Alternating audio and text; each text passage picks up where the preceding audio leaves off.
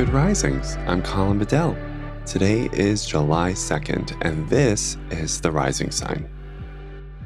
So the transit I want to talk to you about today it's the same theme, but it's almost threefold, right? So Mars is in Leo, trining Chiron in Aries, and then also we have the moon in Aries sextiling Mercury in Gemini, and the moon is in Aries squaring Pluto in Capricorn. So what all of those transits could potentially create within us is an experience of hyper-emotional reactivity and maybe a rush to respond to the full contact emotions that we're currently experiencing that are giving us, significant upset, right?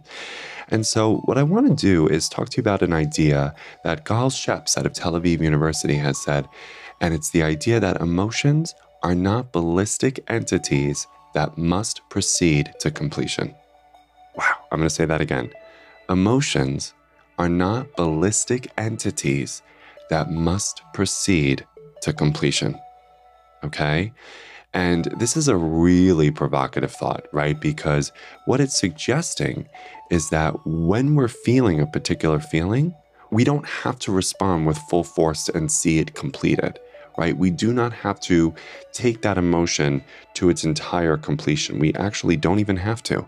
We can feel the feeling, process the feeling, experience the feeling, but we do not have to respond, react, and or offload the feeling onto ourselves or other people.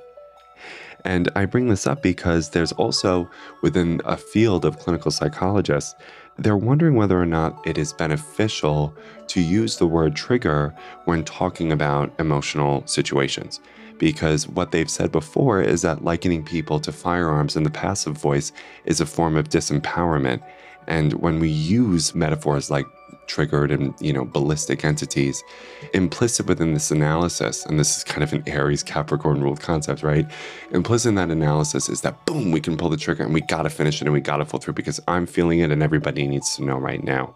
But the field of emotion regulation says that we all have the power to regulate our emotions, which is a skill that can be taught and practiced. And so through mindfulness, through self-compassion, through meditation, through very simple, practical steps to maximize the space between what we're feeling and how we're responding, really wonderful things can begin to emerge within our lives.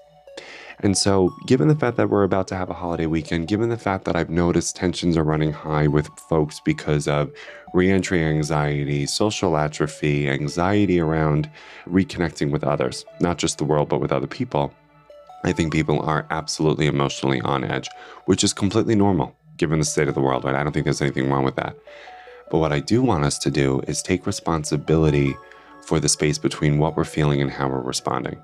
And also inspire other people to think about their emotional responses in the same way, because how many of us believe that when we're feeling angry, when we're feeling disappointed, right, we have to take that emotion to its completion because we think it's a ballistic entity, right?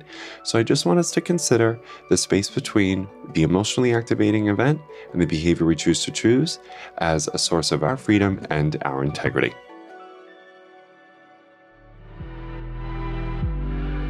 I'm Colin, and you can find me at Queer Cosmos. Thank you so much for listening to The Rising Sign. I hope you enjoyed this episode. Be sure to check out the other Good Risings offerings available in our feed. Have a great weekend, everybody. Bye. Good Risings is presented by Cavalry Audio.